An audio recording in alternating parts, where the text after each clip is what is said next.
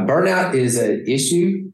And right now, Steve, roughly 40%, the latest Barna research of pastors seriously considering leaving the ministry. Last summer, it was the front page article of Christianity Today. 38% of pastors seriously consider leaving the ministry. But you read on the article, it says that the general population that's not in the ministry, it's the same percentage that are seriously considered leaving their jobs. What I wonder about is the 60% that are lying about it, right? Right. Because anybody who's been in ministry more than 15, 20 minutes is seriously considered leaving. But when Paul tells Timothy to preach the word in season and out of season, that means we can expect to have both.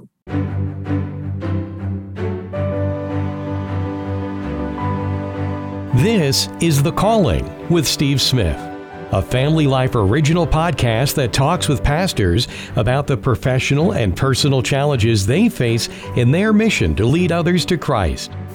Our guest for episode 9 is pastor and author Mark Dance.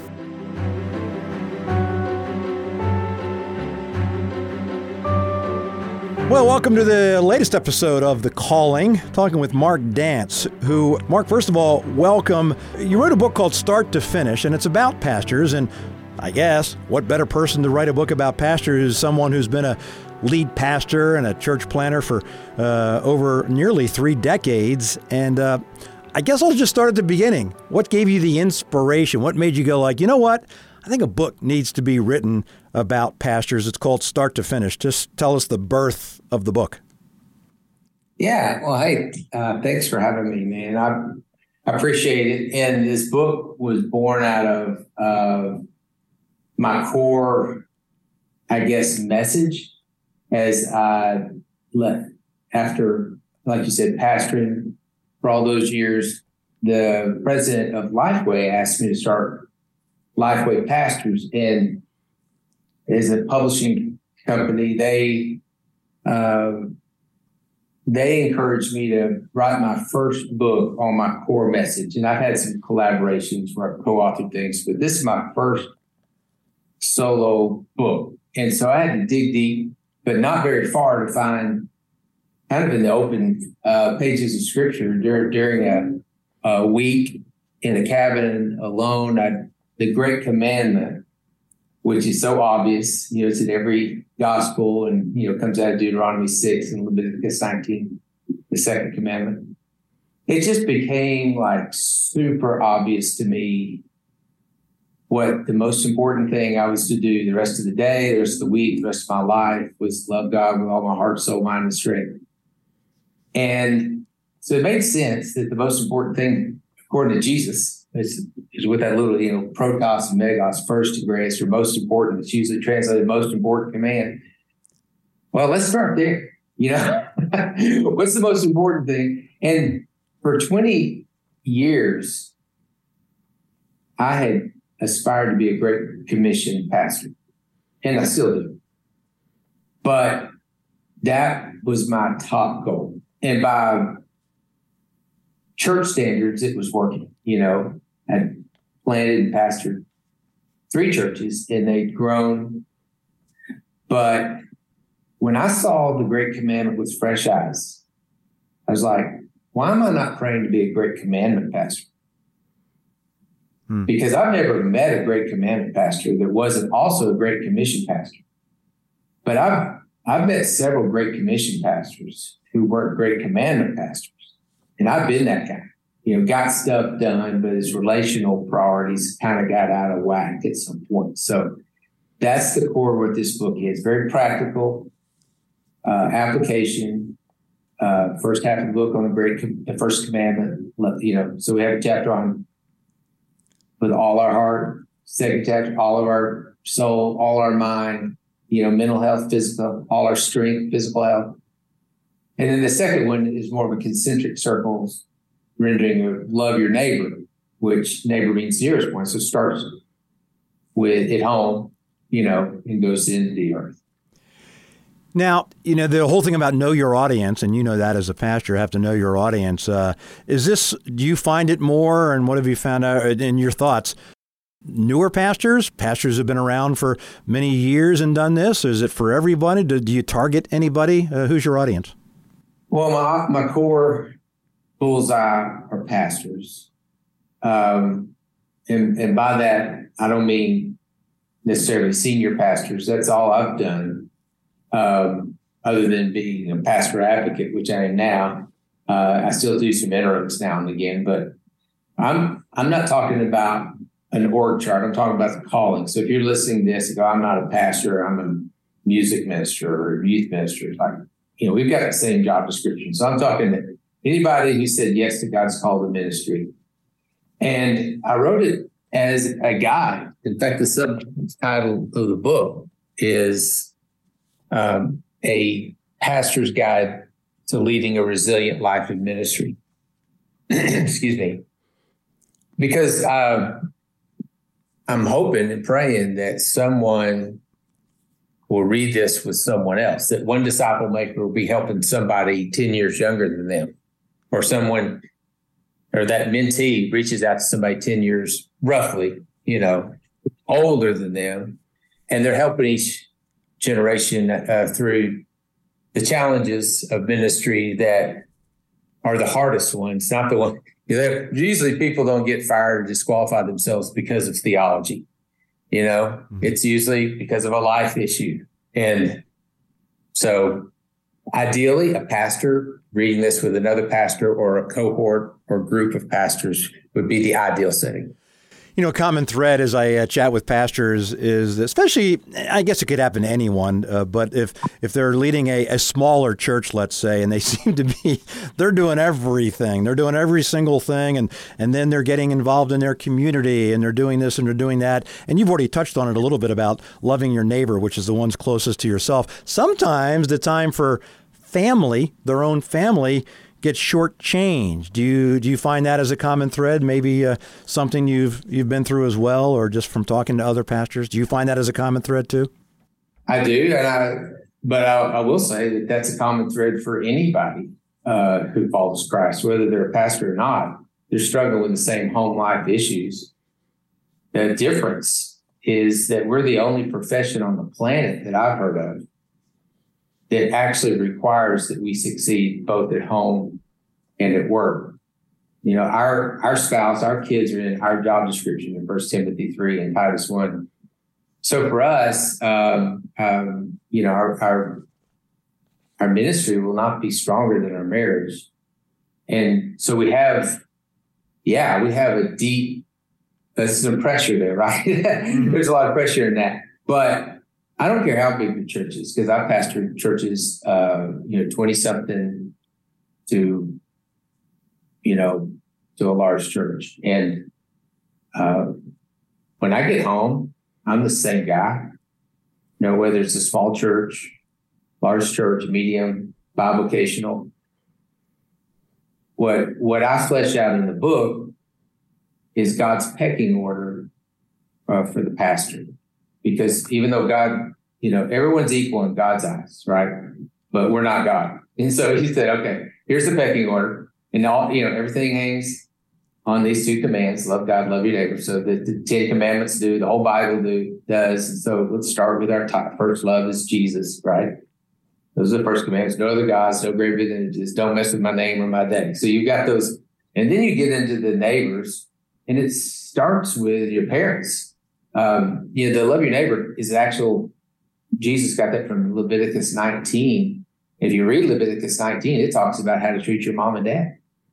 It doesn't just talk about lost people. And yet they're also my neighbors, my literal neighbors. When I walk out the street, I need to know the people that are in my neighborhood. But it starts inside my house. And if we don't get it right there, if we don't manage, just using the biblical term, if we don't manage our household, we are not even qualified to manage kids. So I think it's a big deal.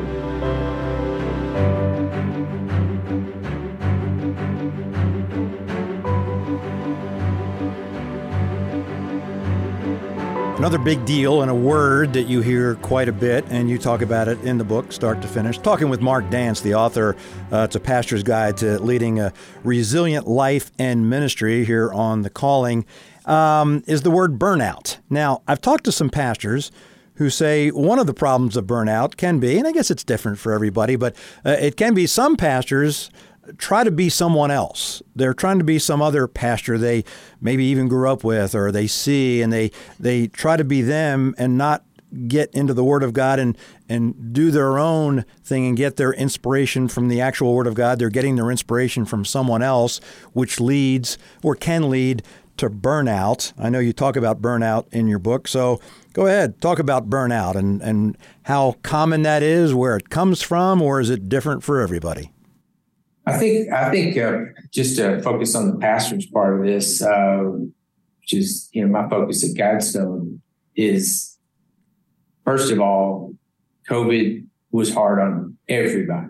So I don't want to minimize its impact on pastors because it is. It was very difficult to pastor a church through that season, as we all know. And I think that we see statistical data that backs up the fact that the level of frustration went up, the level of exhaustion went up, the things that contribute to burnout, the stress at home. However, the research also bears out that Lifeway Research did 2 separate studies, one before and one after COVID. They're not leaving the ministry at any different rate than they have before. It's still 1.5%. So there's not this big, pastors aren't leaving in droves, as some speculate.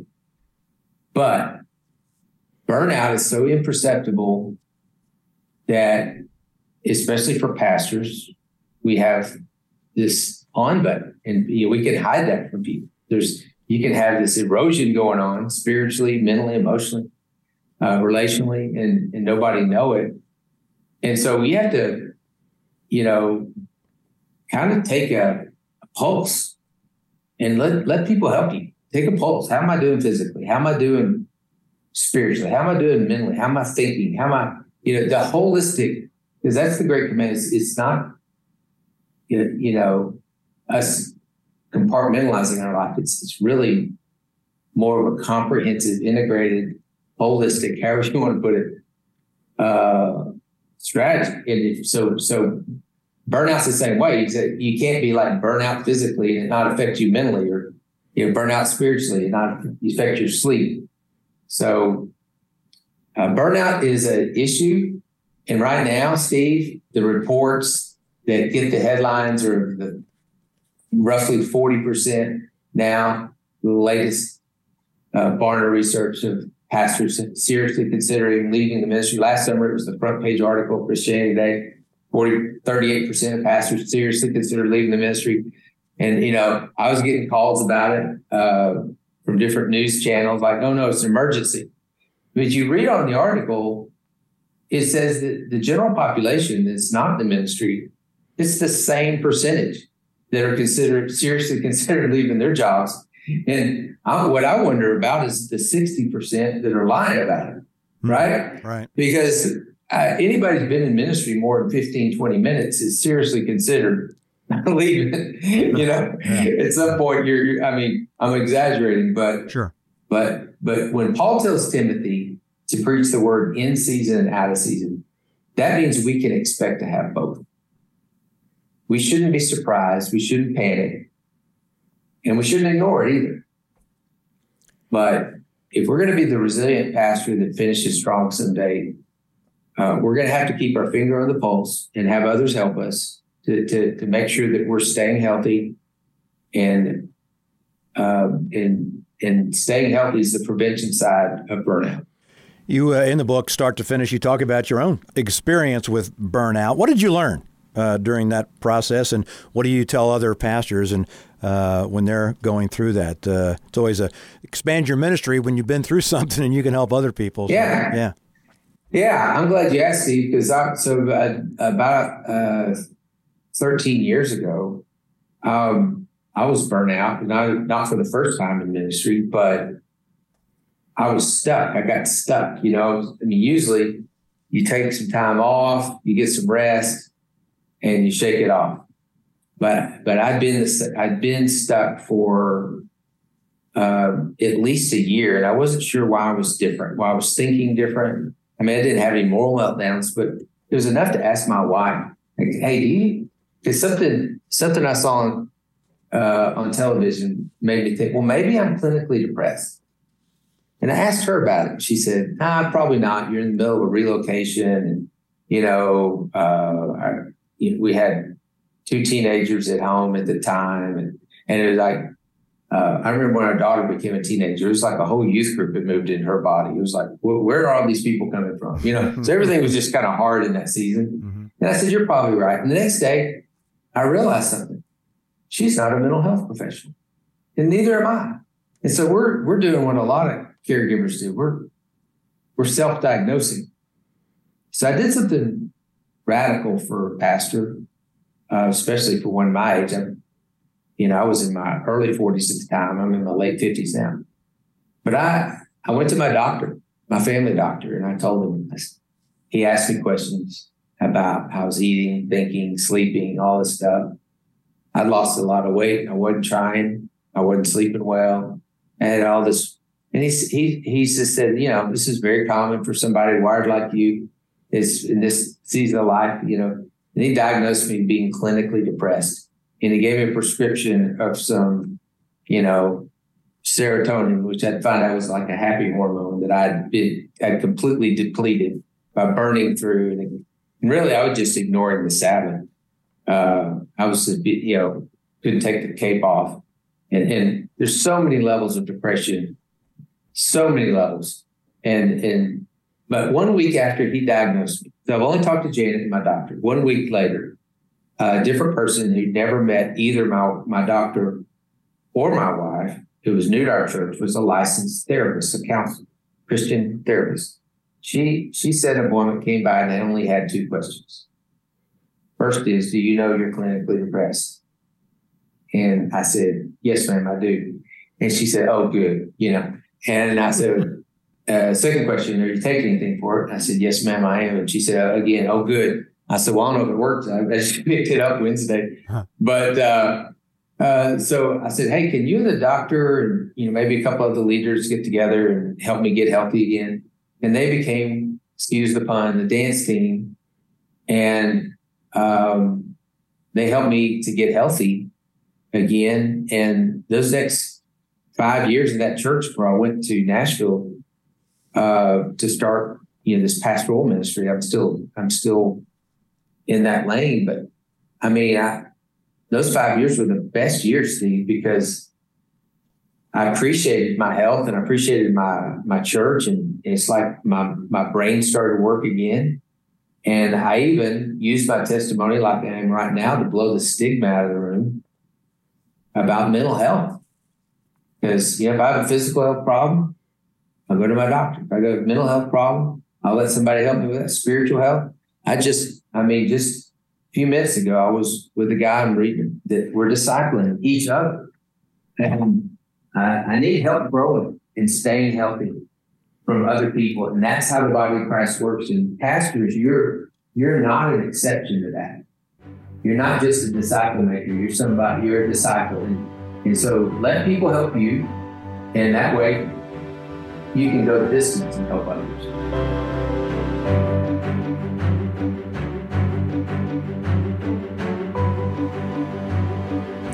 Talking with Mark Dance, author of Start to Finish, Pastor's Guide to Leading a Resilient Life and Ministries. Been a lead pastor and a planner for nearly 3 decades, so he knows where he speaks. You mentioned your wife, Janet, and many times when I talk to pastors, the importance of the communication, well, again, and the relationship, a pastor's wife, that cannot be understated, can it, Mark? The importance and the conversation and the prayer together and just doing life together with a wife who's there right alongside you. That's right. I agree. She's. Go ahead. I was going to say, where did you guys meet, and did she know what she was getting into when you first met? And that whole story. I always love the how you met stories, and you hear so many different ones with pastors and pastors' wives. Tell us yours. Yeah. So almost 40 years ago, we met in college and started dating. And 3 years later, we got married. She did know what she was getting into because she's a PK. She's a preacher's kid. Okay.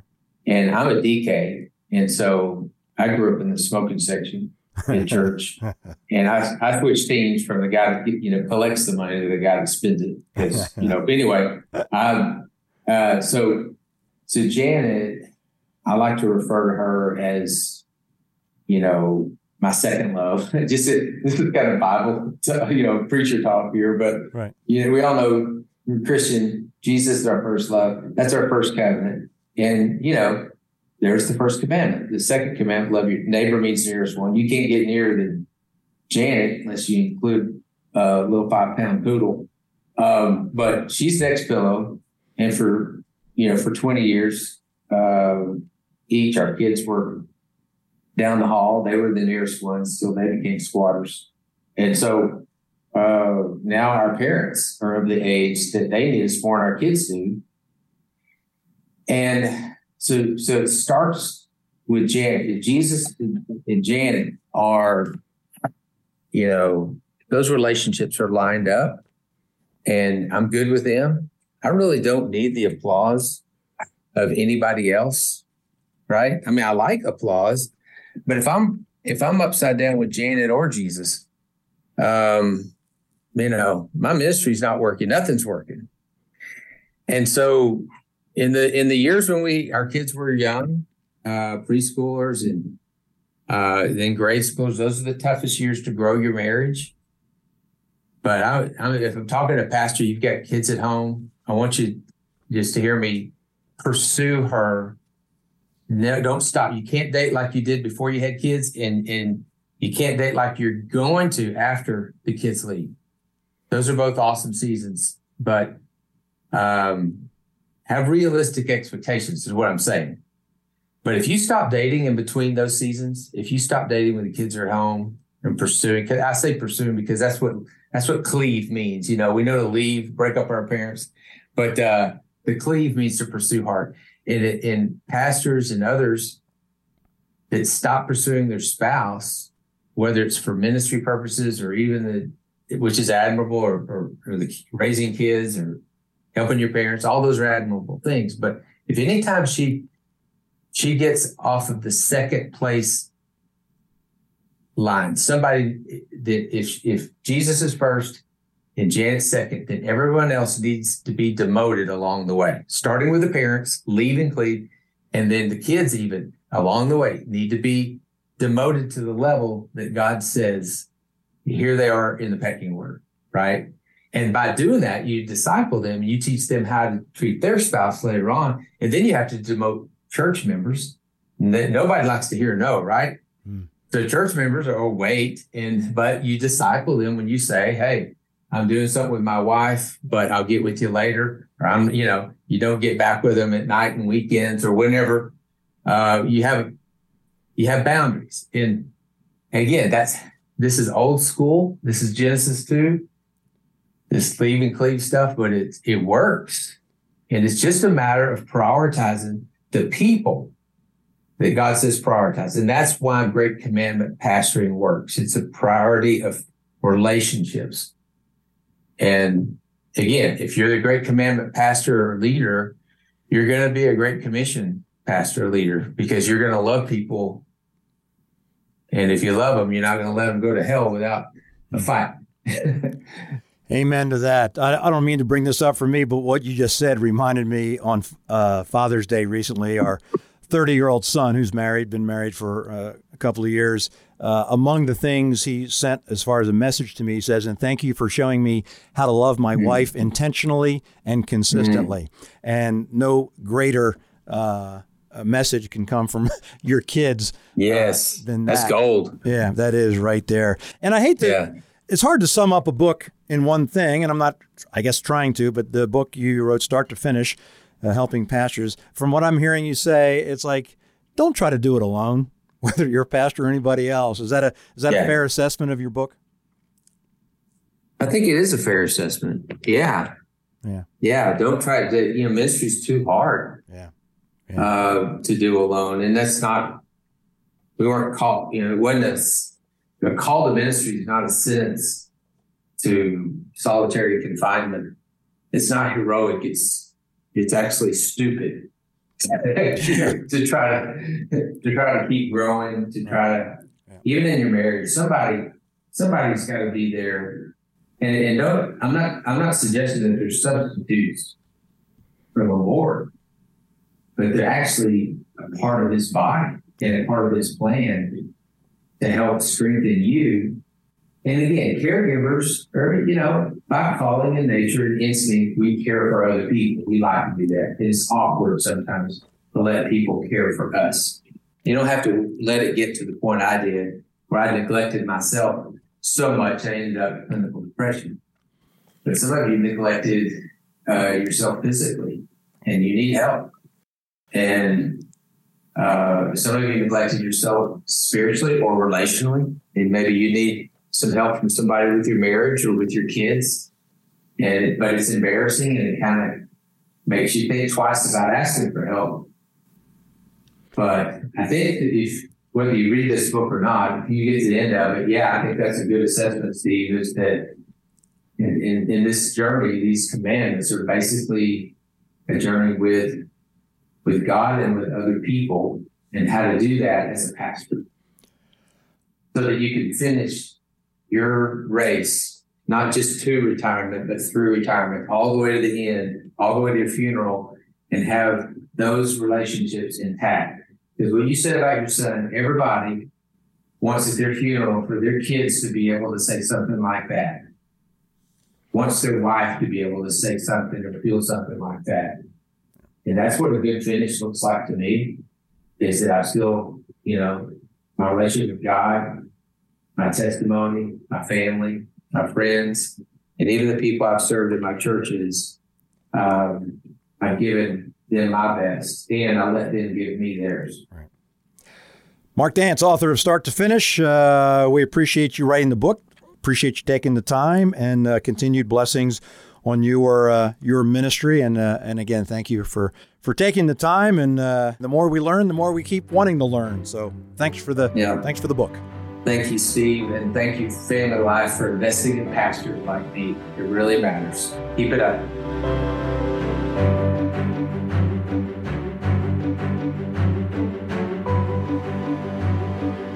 You've been listening to Episode 9 of The Calling, a Family Life original podcast. If you like what you heard, be sure to share it with others. And click subscribe to be notified of future episodes.